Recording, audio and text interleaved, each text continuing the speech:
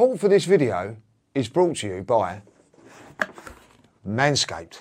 Join over 4 million men worldwide who trust Manscaped with this exclusive offer for you, 20% off and free worldwide shipping with the code LJTV at manscaped.com.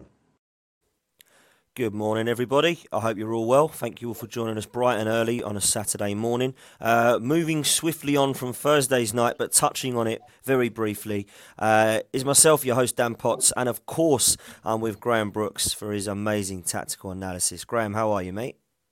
I'm very well, mate. How are you this morning? Yeah, I'm all right, mate. I had a bit of a later evening, so that's why we're a little bit late trying to set everything up this morning. But we're here and we're live, but we're a little bit late. But thanks for joining me again, mate. Graham, I want to get straight into it because there's a lot to talk about today, mate. Just quickly, your thoughts on Thursday. I don't want to go into it too much and be too negative, but obviously it has to be discussed. Why do you think we lost that game on Thursday night, mate? Because we started off, I thought, pretty well in terms of a press, but things just went wrong for us. And in my opinion, I think naivety shone through and some of the mistakes we made just cost us the game. What were your thoughts, Graham? Yeah, it felt like it was a game that we lost by fine margins, Dan, to be fair. When I look back at that game, I think the crucial part of that game for me was the time between when we took the lead and half-time. I think we started well.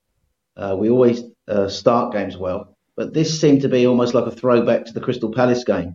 We didn't learn from the Crystal Palace game. We sort of like took the lead against Crystal Palace, and then I'm not quite sure if it's a mentality thing, whether it's something from Arteta or whether it's the inexperience of the players. But for some reason, we seem to sort of drop off, sit back and surrender territory. And that's what we did on Thursday night. And it invites pressure, Dan, and that's what it does. And it felt like we let Man United back in the game. This is not a great Man United team. They are a team of individuals. And, I looked at the game, watched the game. It felt to me if we could have sort of like maintained the tempo that we were playing in that first 15, 20 minutes. We got the goal through Smith Rowe, which was a goal. I have to say that. We can have a debate about goalkeepers, but that's for another show. Goalkeepers go down so easy now, don't they? Expect free kicks, but it was a goal. But we were in the ascendancy, 1-up. It was probably, I think the first goal in big games is so crucial, Dan, and we got it. So it felt like we were in the box seat. Quite why we sit off then, quite why we retreat into our shells, quite why we want to just surrender territory in the way we do is a question that I've thought about a lot over the last 24 hours, and I can't come up with an answer.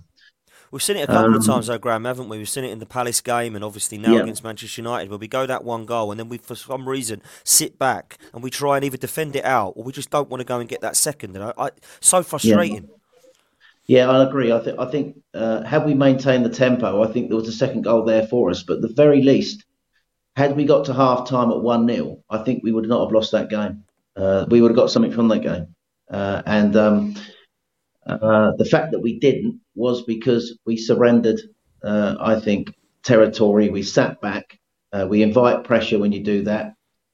The way we set up tactically, I think the way that we play out, certainly we're going to touch on today. I think I like the way we play out now, the way we build up from our first phase. I think it's the second phase is the problem, holding on to the ball and getting players up the pitch to support the attack. Also, I thought on Thursday night, we're going to talk about again, I thought we built up more in the wide areas and centrally. But when you do that, if you're not going to get your midfield up to support your attack, you lose control. You need to have control in these big games, Dan. I don't think we had it on Thursday night. No, I think you bang on, mate. And I want to talk about one player and what you would do moving forward, and that's Aubameyang, because everyone's talking about what we should do with this guy. Should we sell him in the summer? Should we look to try and get him rid of him in January? Are we stuck with him because of his wages for another season after this one? But let's actually talk about his performances of the last few games, Graham, because the consistency or the lack of consistency with Arteta's team selection for me is a baffling one. Pepe has a bad game in 10 minutes of a game and he doesn't play again for a long time. Martinelli can't seem to get into the team until the last two games, and I believe probably he's deserved to be. Lacazette, I don't think has done anything wrong in terms of a justification for dropping him, but Aubameyang's now had a poor game against Watford, Liverpool, Newcastle and now Manchester United, and we're still seeing him play for large chunks of the game. So what do you think Arteta needs to do with Aubameyang now, mate? I think the time has probably come to sit him down, possibly bench him for the next game. I think it's a form thing for me. I think he's lacking in form at the moment. The problem they've got is he's the club captain. The problem you've got is he's the main goal scorer. He should be the main goal scorer. And we haven't got a lot of goal scorers in this team. And we've talked about this before. Pepe seems to be almost like now the forgotten man. I think Pepe is on his way out of the club. That's the only what I read into that. Yeah. Well down the pecking order now. I thought he should have come on the Thursday night, to be honest. But that didn't happen. And that shows you where he is in Arteta's thinking. Aubameyang is just a player. He's always had these moments in previous games wherever he's played, where he's missed chances. Now, whether we're creating enough chances for him is another issue. But I just think he looks almost like from nowhere. Some players get past 30 and carry on being at a good level. Ronaldo, you only had to look at the opposition on. I mean, if Aubameyang had been playing up front for Man United on Thursday and Ronaldo had been playing up front for Arsenal, would that result have been different? I realise that Ronaldo probably wouldn't have had the chances that Aubameyang didn't have either. But for all that, I just think Ronaldo looks after himself well, and I just think he makes runs that I think are such intelligent runs. I don't see Aubameyang's movement off the ball. I thought against Newcastle last week, his movement off the ball wasn't great, to be honest. And I just think he looks shot of confidence. But he always missed. He's always missed wherever he's in his career. He's always missed chances. So, but I think it's. I just think it was the way this team plays. I don't think he fits the profile of the team down. I think the team is moving away from Aubameyang. And the problem that we got is that we invested heavily in our front two players, Lacazette and Aubameyang. And it's almost like neither of them are good enough in their own right to play at the moment in that lead position. Aubameyang is the sort of player who likes to run in behind. But we need someone who can to hold the ball up and bring up other people into play, which is what Lacazette does. But Lacazette hasn't got the pace of what Aubameyang's got and can't offer the bits that Aubameyang can offer in terms of goal scoring. Whatever you think about Lacazette, and he has done nothing wrong in his general play. He works hard for the team and he's a focal point, but he has not been scoring goals either. So we have got a problem in that area of the pitch. The striking element of our team is, I think, the next part for Arteta. I think I said last week, I thought he wanted to get through this season hanging on to those strikers for at least one more season to change other parts of the team But the problem now is it almost seems like we need a new striker now, doesn't it? And I think... 100% we need a new striker now. I just think for this next game, with Martinelli's improvement, what he's offered to the team in the last 2 games, goal and assist, not to mention his work rate, his physicality. He was even winning some aerial duels against Harry Maguire on Thursday night, So I think this is a time, really, I think, Aubameyang to sit down, move to the bench maybe, and Martinelli be given his chance at Everton. Yeah, I really agree with what you're saying there. Let's just quickly touch on Martinelli's performance, because for me, my thoughts on it were simple. He was probably one of our better players. The tenacity this guy shows is unreal. The never say die attitude, I love the mentality, the work rate, the passion, the desire, it's all there. I actually, I said it to you and I said it to the boys. I think his ceiling is higher than Smith Rowe and Saka, because I think he can do everything. I think his end product is better than both of theirs. I think his work rate is probably as good as Smith Rowe's, if not a bit better. I think that he can play in several positions just like Emil Smith Rowe. And I think if you was to say to the world, you can have one of these 3 players, I think everybody would want Martinelli, because I think he just offers a bit more of everything. Saka's end product needs to be improved, in my opinion. I look at Saka coming on the other night, he didn't look fit. I mean, I think I said last night, my nephew kicks the ball harder than Saka when he tries to shoot, it's really poor. Smith Rowe is starting to improve his end product, and I think he's going to be more of an all-round player than Bukayo Saka. Saka's certainly a very threatening player going forward. But when I look at Gabriel Martinelli's chance, I think that when Smith Rowe came into this side last Boxing Day last year, I think it's now Martinelli's time to come in this time of the season and move us forward. And I'm with you, Graham. I think it's his time to shine. The African Cup of Nations are coming up. Gabriel Martinelli is going to be given a chance anyway, but he's definitely got the opportunity now ahead of the likes of Pepe and Aubameyang when they go off to Africa. When you look at what Martinelli brings to this side, I think it does lift us. What I would love to see in the Everton game, we'll come on to the team news in a bit, is the likes of Saka, if he's fit, Smith Rowe and Martinelli playing around Lacazette, because I think Lacazette is our only kind of link-up player. Now, Martin Ødegaard is another option. I just want to quickly touch on him before we go into some of the kind of other things that happened late on in the Man United game. Martin Ødegaard's performance really summed up Martin Ødegaard for me. You know, he's a player who keeps hold of the ball very nicely. He's a player who I think lacks goals and assists. And then we finally got to see him in the box shooting, which is something I've really called at him out for, saying, please get into the box and please shoot. He did that, a great, well-worked goal, a brilliant assist from Martinelli from a great pass from Partey, and then a first-time hit, which I thought was probably one of the best goals of the game.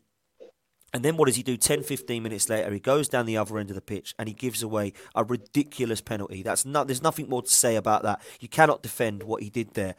And that, for me, just ruined everything that he did throughout the game and throughout the game against Newcastle, which people said I thought he was good for. Now, I don't know that he was. I don't think that he did justify enough, personally, to get ahead of the team instead of Lacazette.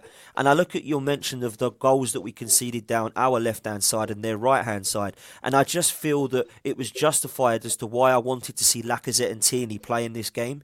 Because if Lacazette plays, Martin Ødegaard's dropped to that bench and he doesn't give away the penalty. If Tierney plays, Tavares doesn't make that mistake alongside Smith Rowe because his discipline was no longer there in his head because he wants to bomb forward, and we no longer get exposed down that right hand side. And I just feel that Arteta needs to learn from that, and I thought he would have from Anfield, from playing the likes of Tavares and Lokonga. And it kind of raised a question to me when the team came out, Graham. Why did he feel it was not okay for Lokonga to play because he made a mistake at Anfield and bring Elneny in, but it's okay for Nuno Tavares to start ahead of Tierney when he made a mistake against Anfield? Really inconsistent with that for me, and kind of contradicted himself with that. So I just want to talk a little bit about Martin Ødegaard moving forward, Graham, before we move on to another crazy decision towards the end of the game first. But let's talk about Ødegaard and your thoughts on him moving forward, Graham. Well, you said quite a lot there, mate. I was just trying to... Sorry to keep up, sorry.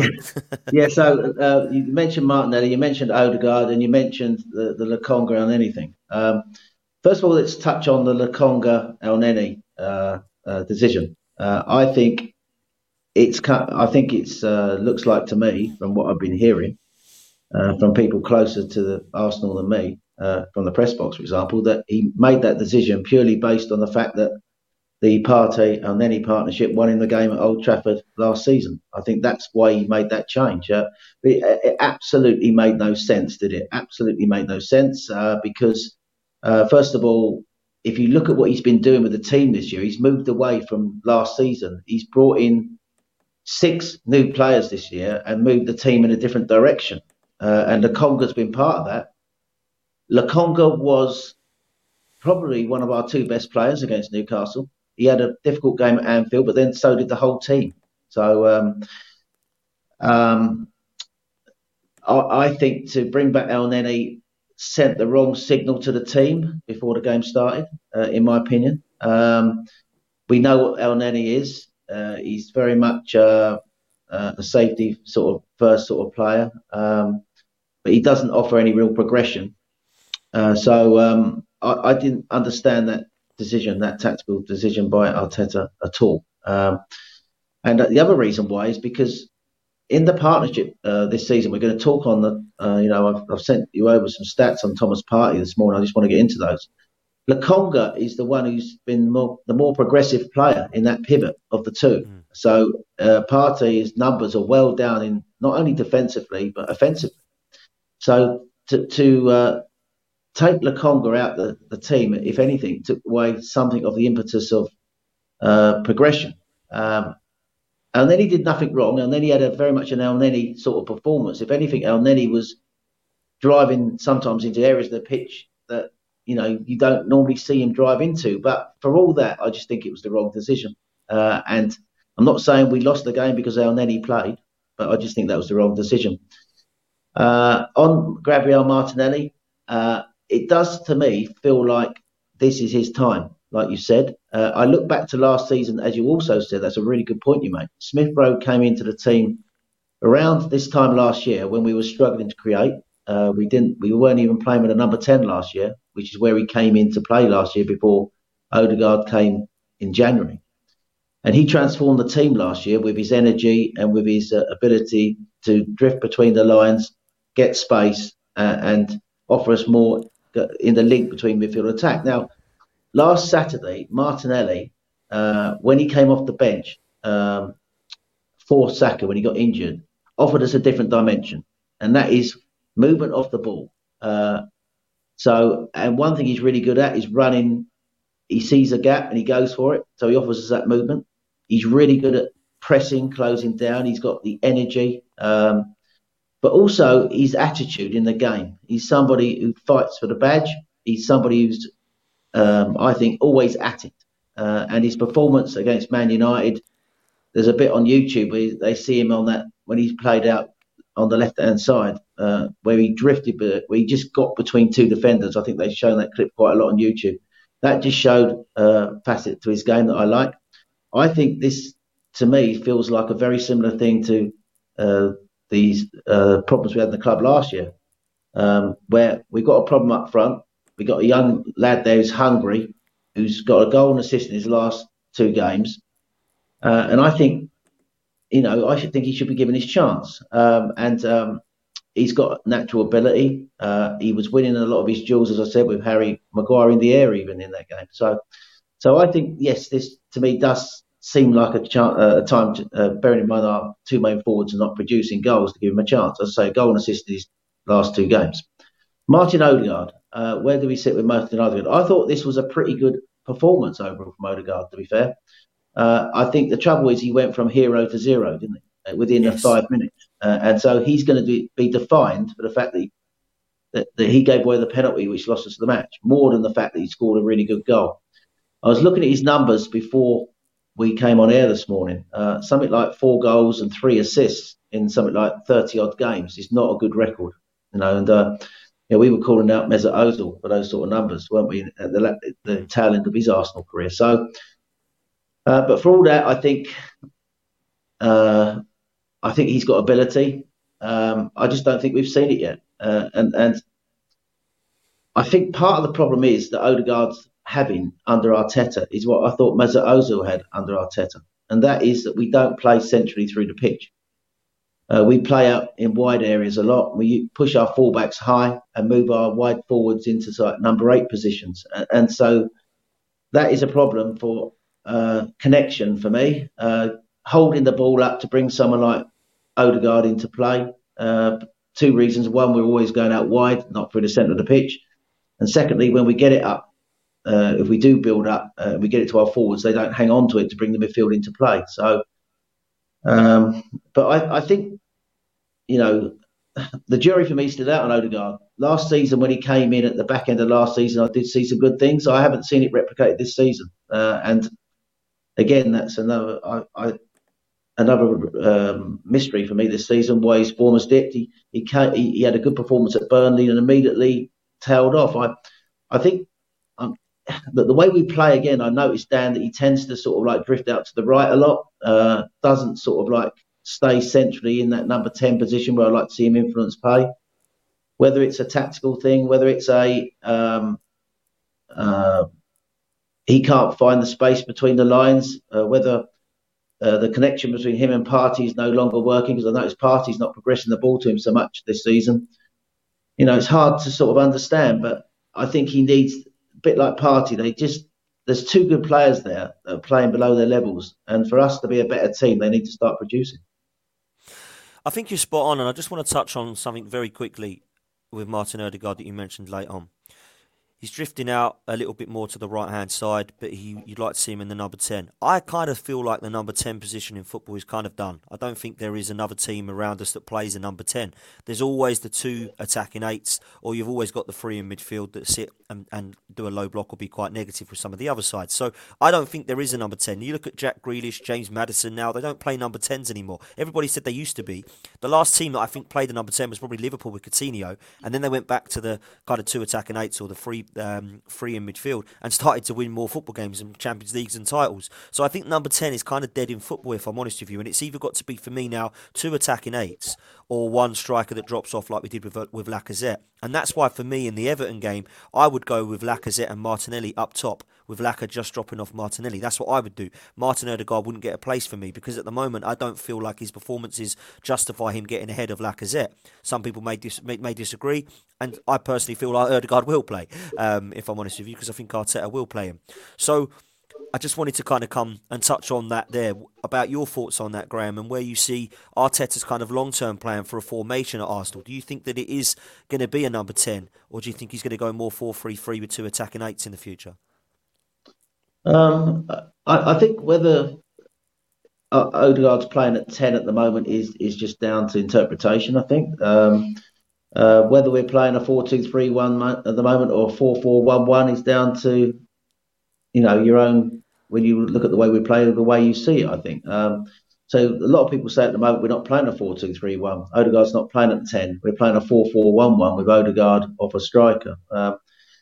I think the way modern football is now, I don't think managers sort of talk about formation so much as they use fluidity in the way they set their teams up, and a 4-2-3-1 becomes a 4-4-1-1, or it changes during the game anyway. So you are right. I think it's a fair point you make. There is an argument that number 10 is no longer a position used in football for the reasons that I just said. I just think that we're not getting Odegaard in the positions on the pitch where he can be influential. And the 2 things that strike me in our team at the moment is that Partey is not producing the numbers, as I say, in ball progression and defensively that we would expect from him for some reason, where he's struggling with the physicality and the speed of the Premier League is one reason I've heard suggested. Whether that's true or not, I don't know. And also, we're not getting the best out of Martin Odegaard for whatever reason. Odegaard has only just come back in the team, of course. He had a couple of good performances early in the season. His form dipped, starting with that Crystal Palace game. And he's just come back in the team. His performance against Newcastle was okay, but not great. And again, I thought against Man United he was better in that game than he was against Newcastle. But I do think we're not getting the best out of Odegaard for whatever reason. And I think that the formation that you talked about for the Everton game there, that we're going to talk about later, is probably a fair shout. I mean, Everton play a 4-4-2, so we could match them up in a 4-4-2 with Martinelli and Lacazette in a 2. So, but I do think Odegaard has not hit the heights that we hoped. And so, obviously, questions are going to be asked. So, it's a fair point you make. Yeah, we'll see what happens, Graham. Just before we do move on to that team news, I want to talk a little bit about what happened at the end of the game, because we needed a goal and we saw some subs, which I thought were absolute madness. Not Lacazette, I think he needed to come on. We needed something different up top. But why, Graham, my first question, is he bringing Eddie Nketiah on, who's just rejected a contract? And my second question is, where does this leave Nicolas Pepe, our 72 million record signing? That, to me, is bad news for him in January or the summer, Graham. Yeah, I think the Eddie Nketiah substitution absolutely baffled me. Last week he didn't sign a contract. He was offered a contract, he wouldn't sign it. I think Nketiah is in that sort of position where I don't think he's got a future at the club. And all the offers that have come in for him, he doesn't want to go to those clubs. He thinks those clubs are beneath him. So that's what strikes me as his attitude. But when you don't, this is what Arteta's done once or twice. He did it with Kolasinac early in the season. Players who he's got no plans for or are not signing contracts, he's put in the team, and it doesn't make sense, particularly with the way he's thinking now, with the changes he's made and the direction he's taken the club with a young team. So I couldn't understand that substitution at all. I thought the substitutions against Man United were wrong. I think we should have taken Mohamed El Neni off. Why keep El Neni on the pitch when you're chasing a goal at 3-2? And I can understand that why bring Nketiah on. So it was madness. I think his in-game management, his substitutions didn't make any sense, really. I would have brought Lacazette on, maybe brought Pepe on, given Pepe a run more than Nketiah. and maybe kept Odegaard on, offer something centrally, even if Odegaard dropped back into a two with Partey. I think we needed to keep that in the team. We didn't have that against Man United. I think the game for all that was lost in the way we gave away the goals, Dan. I thought that you touched on I think Kieran Tierney, for me, I would have played him at Old Trafford, and I said that before the game. Yeah. I'm not just saying that. And I think he made the right calls last week to play Tavares against Newcastle, because it would have been harsh to drop him for one bad performance. But when you're going to a place like Old Trafford, and I'm not saying that, again, Tavares was responsible for the defeat at Old Trafford, but I think you want an experienced defender. And KT, I think experience, not to mention the fact, I do think whatever people say, he is a better defender than Tavares at the moment. He's a very raw defender. I don't think Tierney would have made that mistake on that goal. If you look at the goals we conceded, that goal, you are right. All you're asking for there is Tavares just to hold his position. You're not asking for him to bomb on. Start of the second half, they've gone. We should have gone in my opinion, ahead at half time had we not surrendered the territory, allowed them back in the game. But okay, they got back to 1-1. First 10 minutes of the second half, you just want really the team to just sit a bit, get into the game a bit, not to be too Harry Carey early doors second half. And he pops that ball into Smith. It goes into Smith Rowe, and he's anticipating. He vacates his space, and that leads to the goal. And I think that was a mistake. I don't blame Smith Rowe so much, although he lost the ball. I just think if Tavares holds his position, we're defensively all right across the pitch for when that goal develops. But I think where Man United won it, I think, was more on the other side, Dan, to be honest. They identified our right-hand side as where they were going to attack. I thought the first goal and the penalty came on that side behind Tomiyasu. And I'm not blaming Tomiyasu. I thought he had a really good game, actually, on Thursday night. I just think what they were doing a lot in the game was Sancho was coming short. Tomiyasu was trying to get tight, and they were spinning players in behind him. And then we weren't getting the players across to cover the space. And their first goal comes from that, where Tomiyasu drifts towards Sancho. The fullback gets on the outside, and then Fred makes a run off our midfield, appears on our right-hand side in the box to take the ball and get the cutback. And I think they exploited us on that side by drawing Tomiyasu out and getting players in behind. The fluidity of their midfield movement, we didn't match. Track runners. I think White probably didn't get across well enough a couple of times to situations to defend that could have defended them better. But again, the third goal, it's a run in behind Tomiyasu from Fred, again, who gets behind Odegaard, and then he makes that really poor challenge. So 2 of their 3 goals came down our right-hand side, but they got into space behind Tomiyasu. So that's where I think they had their joy on Thursday night. But we get back into it 2-2. But what you want at 2-2 then is, again, just to hold the game, don't you? You just want 15 minutes, get out there with a 2-2, and we couldn't do it. And obviously, Odegaard made the mistake. But then chasing the game, I just think the substitutions from Arteta needed to be better, and they weren't. And in the end, it felt like we missed an opportunity, didn't it? It felt like we missed an opportunity against a bang average Man United team. This is a team that can't defend very well. They are a team of individuals, in my opinion. And Ronaldo obviously took all the plaudits for his 800th and 801st goals.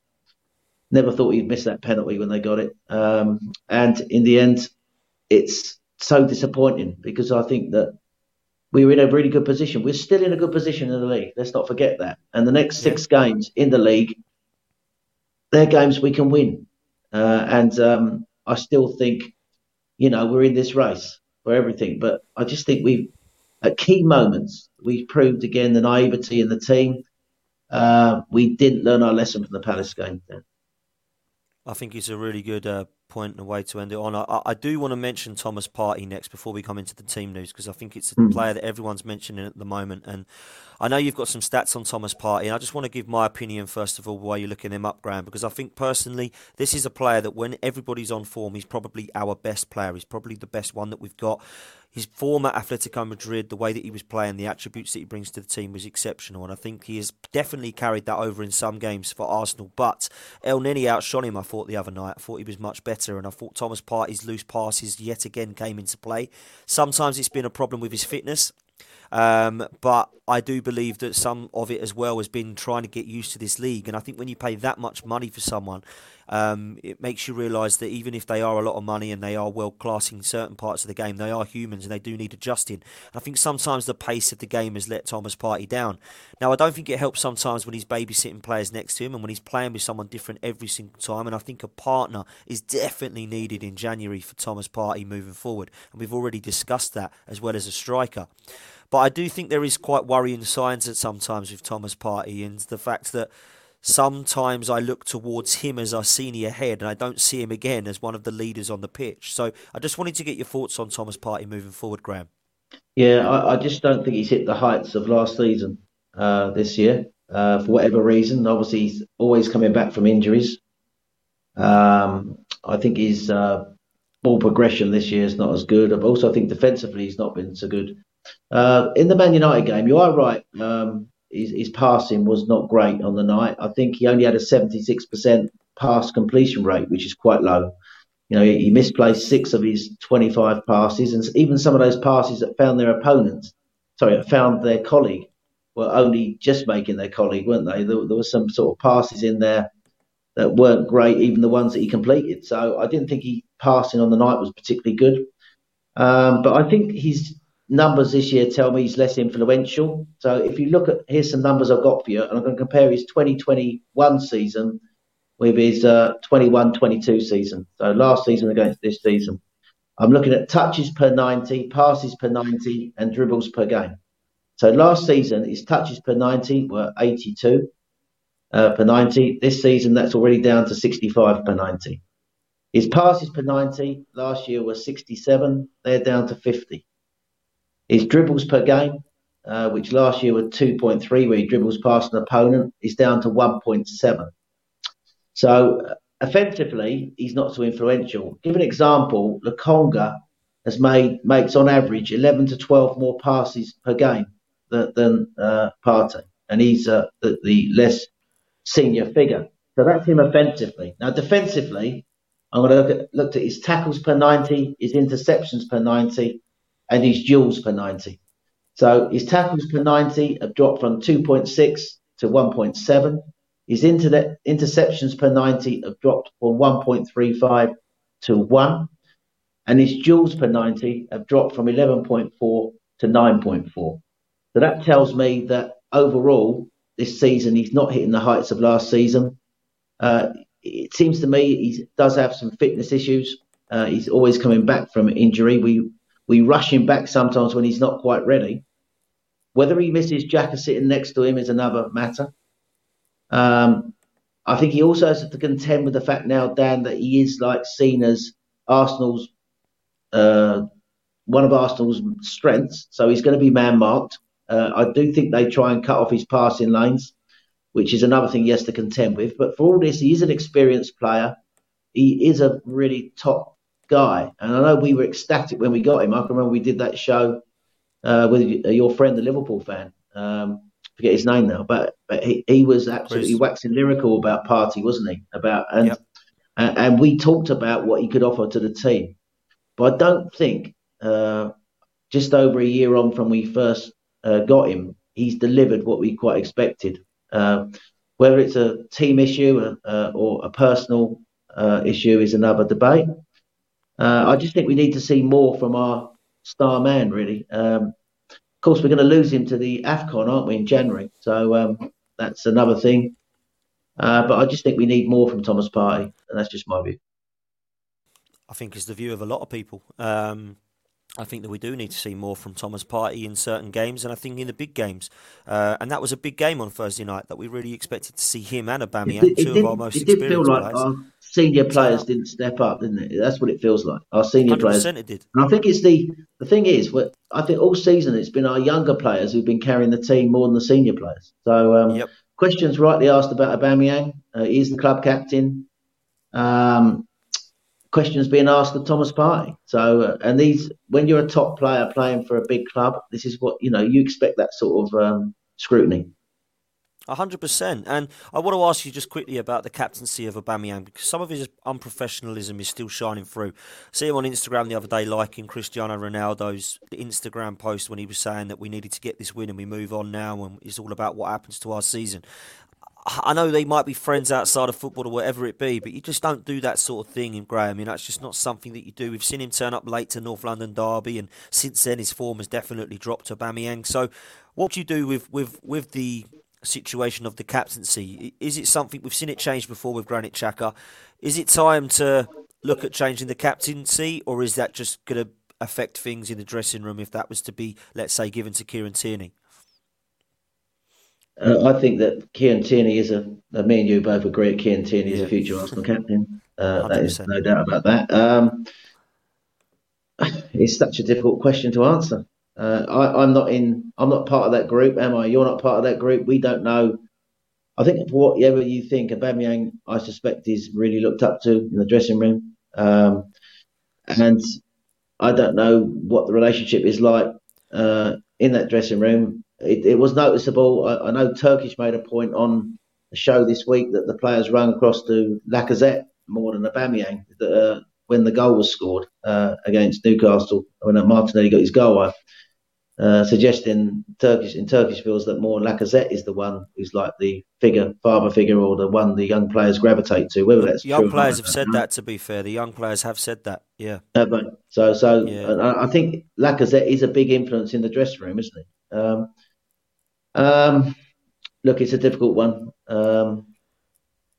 It's very unusual for a forward to be captain of a team, in my opinion. Normally, you want your captain to be a centre mid or centre half, someone who sees the bigger picture and someone who's really someone who motivates. Aubameyang captaincy for me comes from his performances on the pitch. So he's more he leads the team more in what he does.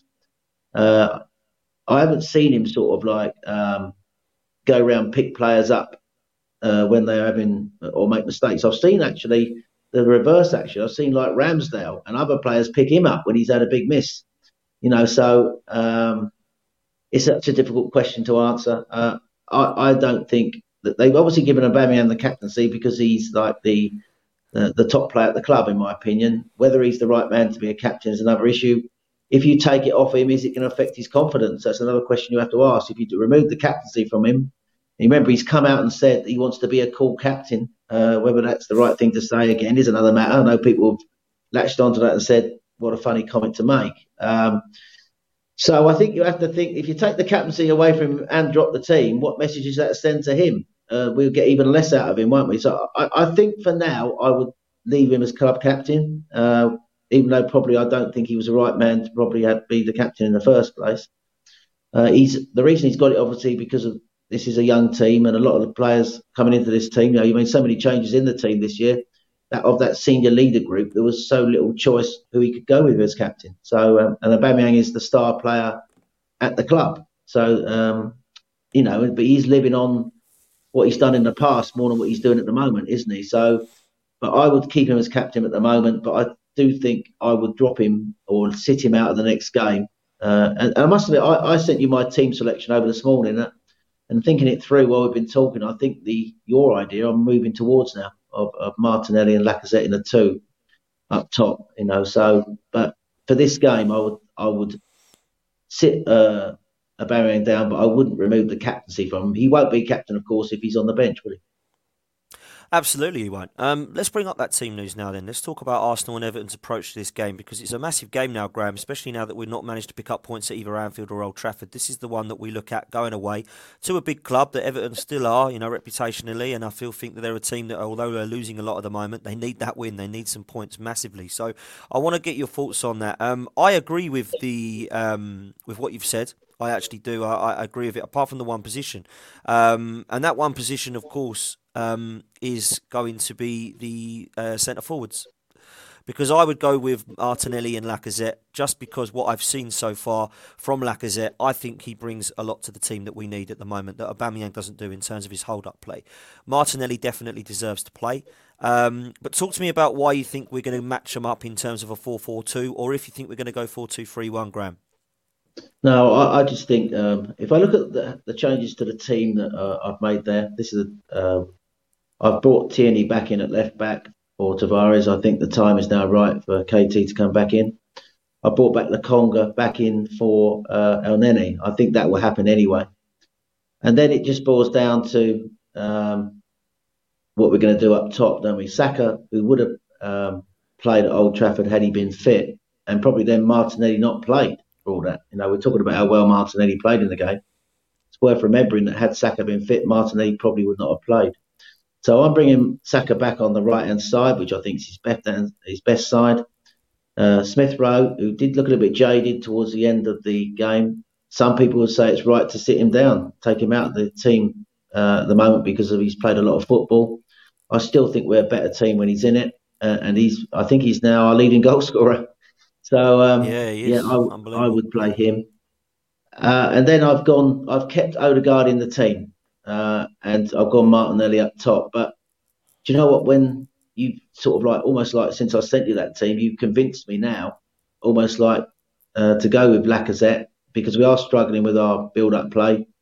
But to play Martinelli off him in almost like in a 4-4-2, as they play a 4-4-2, I think is not a bad shout. So although I sent you over that team as my 11, I think I'm more gravitating towards what you want to do now. I think, bearing in mind, this is how Everton played against Liverpool. They played a 4-4-2. Calvert-Lewin and Davis won't be fit for this game. Benitez has already said. I think they are incredibly low in confidence, but then also were Man United, weren't they? But then they're not Man United in terms of quality they've got at the top of the pitch. They're playing this 4-4-2. I see their danger men really. I think, first of all, I think Dakor is a very good player in their centre mid. And I think Allen, who come from Napoli, is also a very good player. So they have got a very good pivot there. Then they play Gray and Townsend in the wide areas, and they are two good players. I mean, Townsend early in the season that had a lot of good form, scored a really good goal at Man United when they drew 1-1. Gray was the one who scored against Liverpool. He came from Leicester. He's a good player. Richarlison is now back in the team off Rondon. And they play a 4-4-2. So, and I think sometimes when you go away from home, although you want to keep your strengths going forward as a team, sometimes you match up to sort of nullify the opponent's strengths. You've got to look at what the opponents do. And so it does make sense, if anything, to go 4-4-2 or 4-4-1-1. However we play it, Odegaard in behind Martinelli or Lacazette and Martinelli in a 2. I've still got this funny feeling, that Aubameyang will play. That's just what I think. But if you look at Everton's form, Dan, they've lost 6 of their last 7. They haven't won since September the 25th. There is a lot of unrest around the club at the moment in the fan base. They were taken apart by Liverpool in the Merseyside derby, albeit that Liverpool are an exceptional side. So, we play them at a good time with them struggling for form.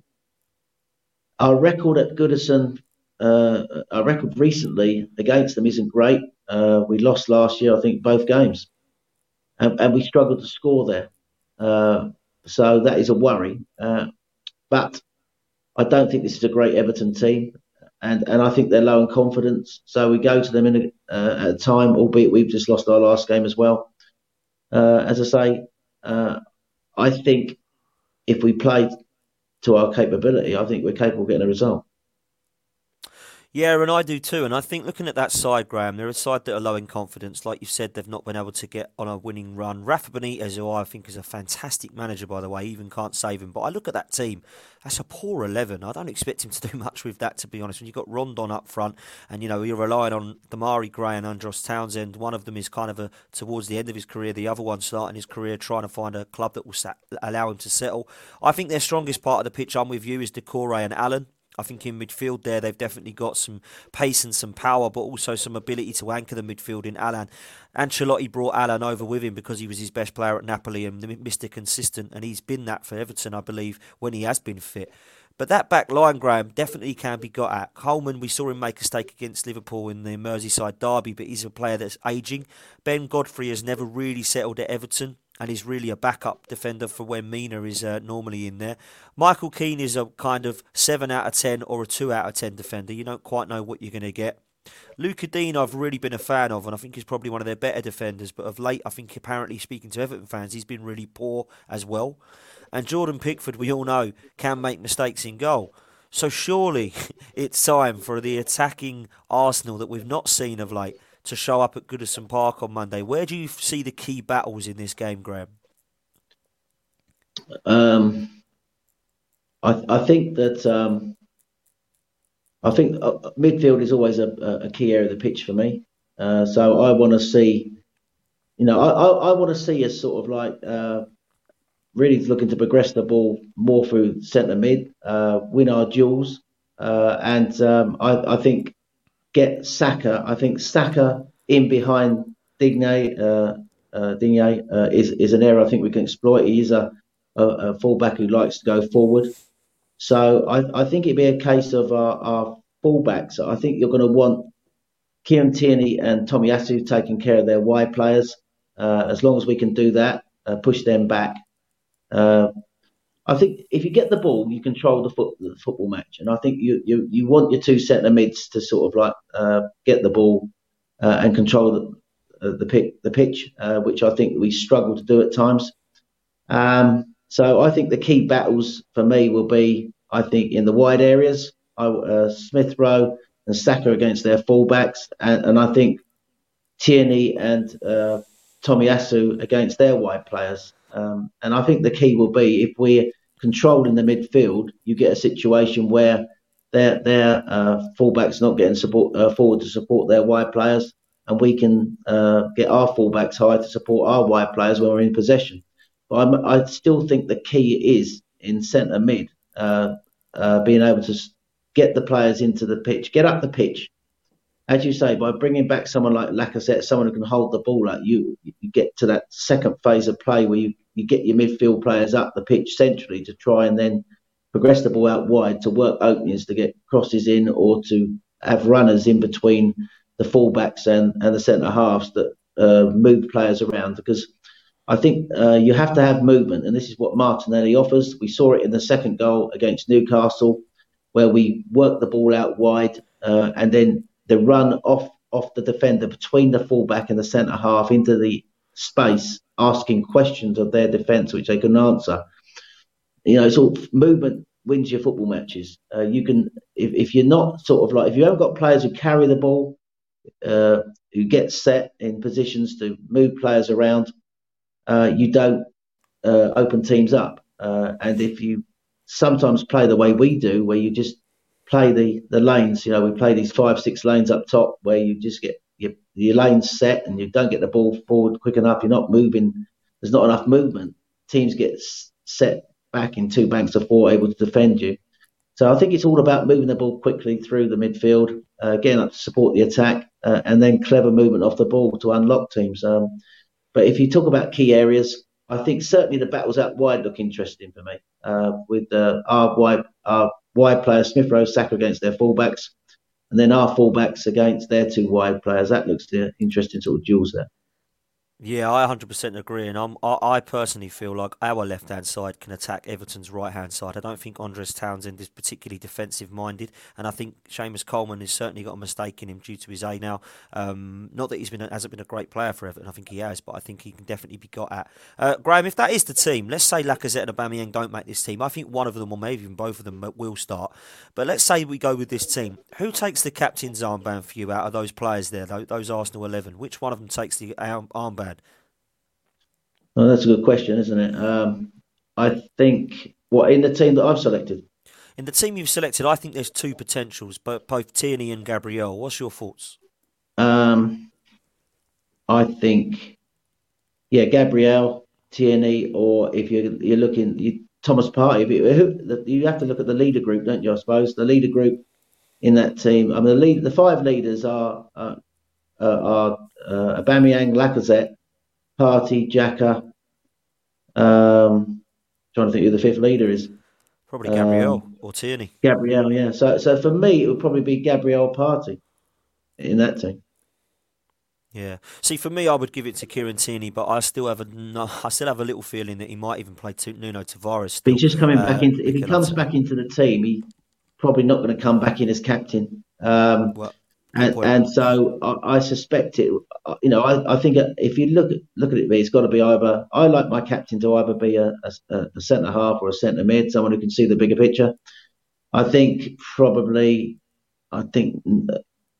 for me would probably have to have it. If I'm being honest, albeit his form is not great at the moment, but I think he's in the leadership group.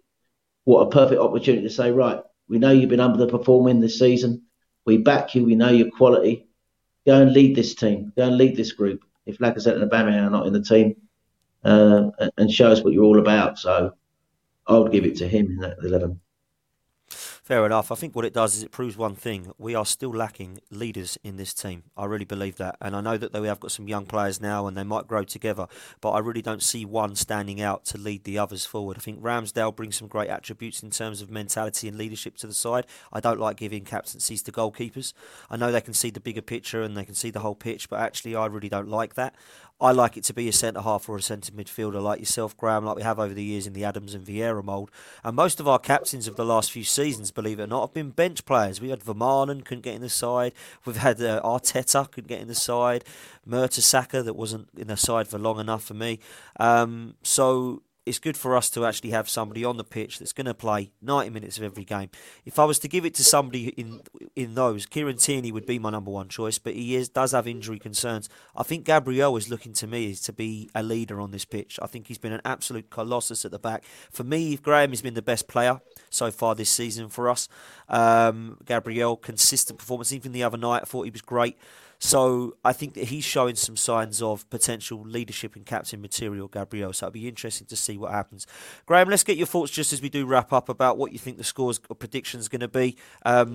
I think it's going to be a very difficult game. I know that everyone's saying it should be an easy win because everybody's beating Everton, but let's not forget that Rafa Benitez does not want to lose his job, and his job is on the line at the moment. He's under pressure. So it's just so Arsenal, isn't it, that Everton can't get a win for toffee, excuse the pun, but they come up against Arsenal at a time where they fancy their chances. So what's your thoughts of the score prediction, Graham?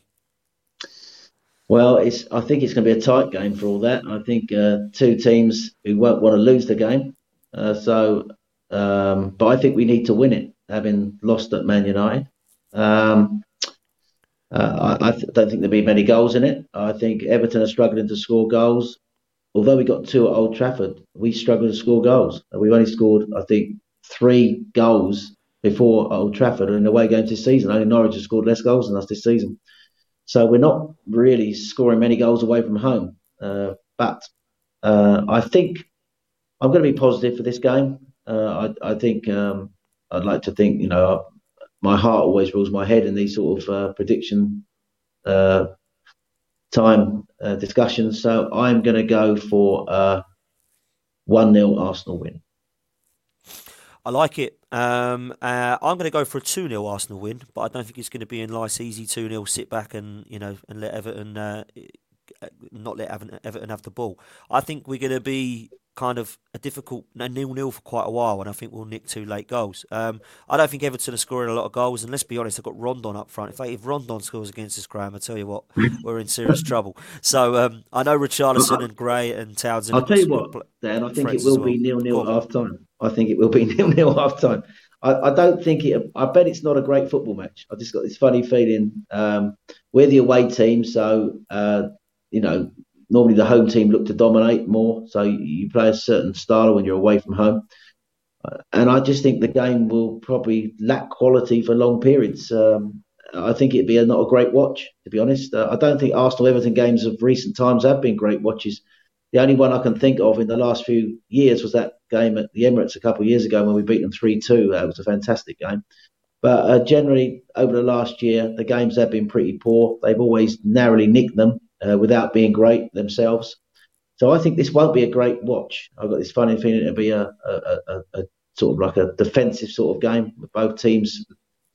When you lose a game, you go into your next game a little bit lacking in confidence after defeat. So we've got to refine that sort of energy and confidence that we had, in previous games. You've got to remember, although we beat Newcastle, we weren't great in the first half against Newcastle either. So, and I just think Everton are not playing well. So it could be I just hope that we go there sort of like on the front foot and just sort of like, although we need to sort of like make sure we defend well and set up well in a structure, I just think, we look at areas we can hurt them.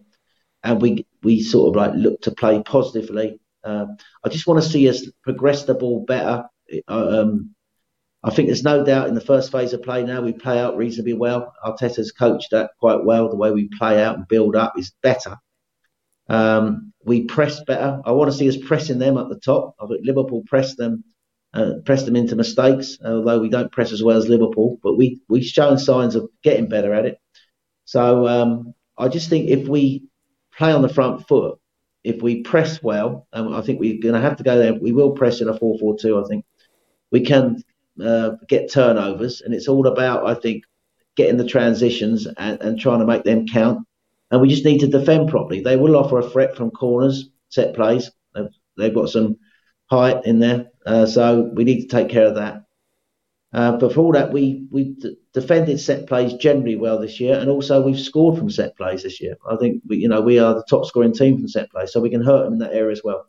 I just think we need to get each end of the pitch, sort of like dominate each end of the pitch, which is an obvious thing to say, I know. But I just want to see us be a bit more front-footed, and if we take the lead this time, not make the mistake that we've made it. Man United sitting off and surrendering territory and encouraging them on. If we get the lead, let's sort of build on it and maintain the tempo and rhythm. Get a second goal. I don't mind us sitting off too much when we're 2 goals up, and we can. I just want to see us control the game better. And for all that, I think you make a great point. Actually, I've swung towards it. You talked me around to bringing Lacazette in. I think we do need someone, particularly away from home, who holds the ball up. And to enable our players to get up the pitch on that second phase of play, and then to go out wide to the wide areas and create. Not just go out into the wide areas as the second phase all the time. I just want to see us get better in that area of the pitch in the phase 2 of the build-up. But also, I just want to see us, sort of like control the ball better and not drop into our shells if we, if we get a lead. Not to sit back on it. And I think, Crystal Palace, we did it against them. We got out of jail in that game with a late Lacazette goal. We didn't do that against Man United, of course. We only got ourselves to blame, but this is an area I think they need to learn on and improve on. And I hope they do it if they take the lead at Everton on Monday night. Yeah, I'm kind of with you, Graham, in terms of the excitement of the game. I don't think it's going to be a game that we look at and go, wow, what an absolute 3-2 cracker that was, like we did on Thursday night. I feel like both teams are struggling to score up until Thursday. Our 2 goals helped. And Everton did score against Liverpool, but again, are really struggling. And I think that it'll be 0-0 for a very long period of time. And I think it'll be a very cagey game from both. We're coming off the back of a defeat at Old Trafford, which everyone's disappointed with. No doubt the players and fans will both be disappointed. And obviously, Everton are desperate for anything from this game. So I think that a 2-0 victory I'm going to stick by. And I believe, like you, that he will go with Lacazette. I think Lacazette does need to come into this side to try and hold some of that ball up and try and link up play with the likes of Saka and Smith Rowe, but also Martinelli, if he does play alongside him, I think would be absolutely perfect to give Gabriel Martinelli a go down the centre, because I see his future as a forward. Graham, it's been an hour now, which has been a real good hour, a real quick hour, and we've covered a quite a long lot of hour, ground. isn't it? Just finally end on what you said. I did notice actually on Thursday, just one final point, that Martinelli did drift a lot centrally to get up alongside Aubameyang. So that's something that he can do. He can play alongside a striker. We did play in a two up top sometimes. I think Lacazette holding the ball up, Aubameyang, Martinelli getting close to him is, I think, a good combination that could offer us some joy. I just got this funny feeling, when the team sheet comes out on Monday night, you'll see Aubameyang in it.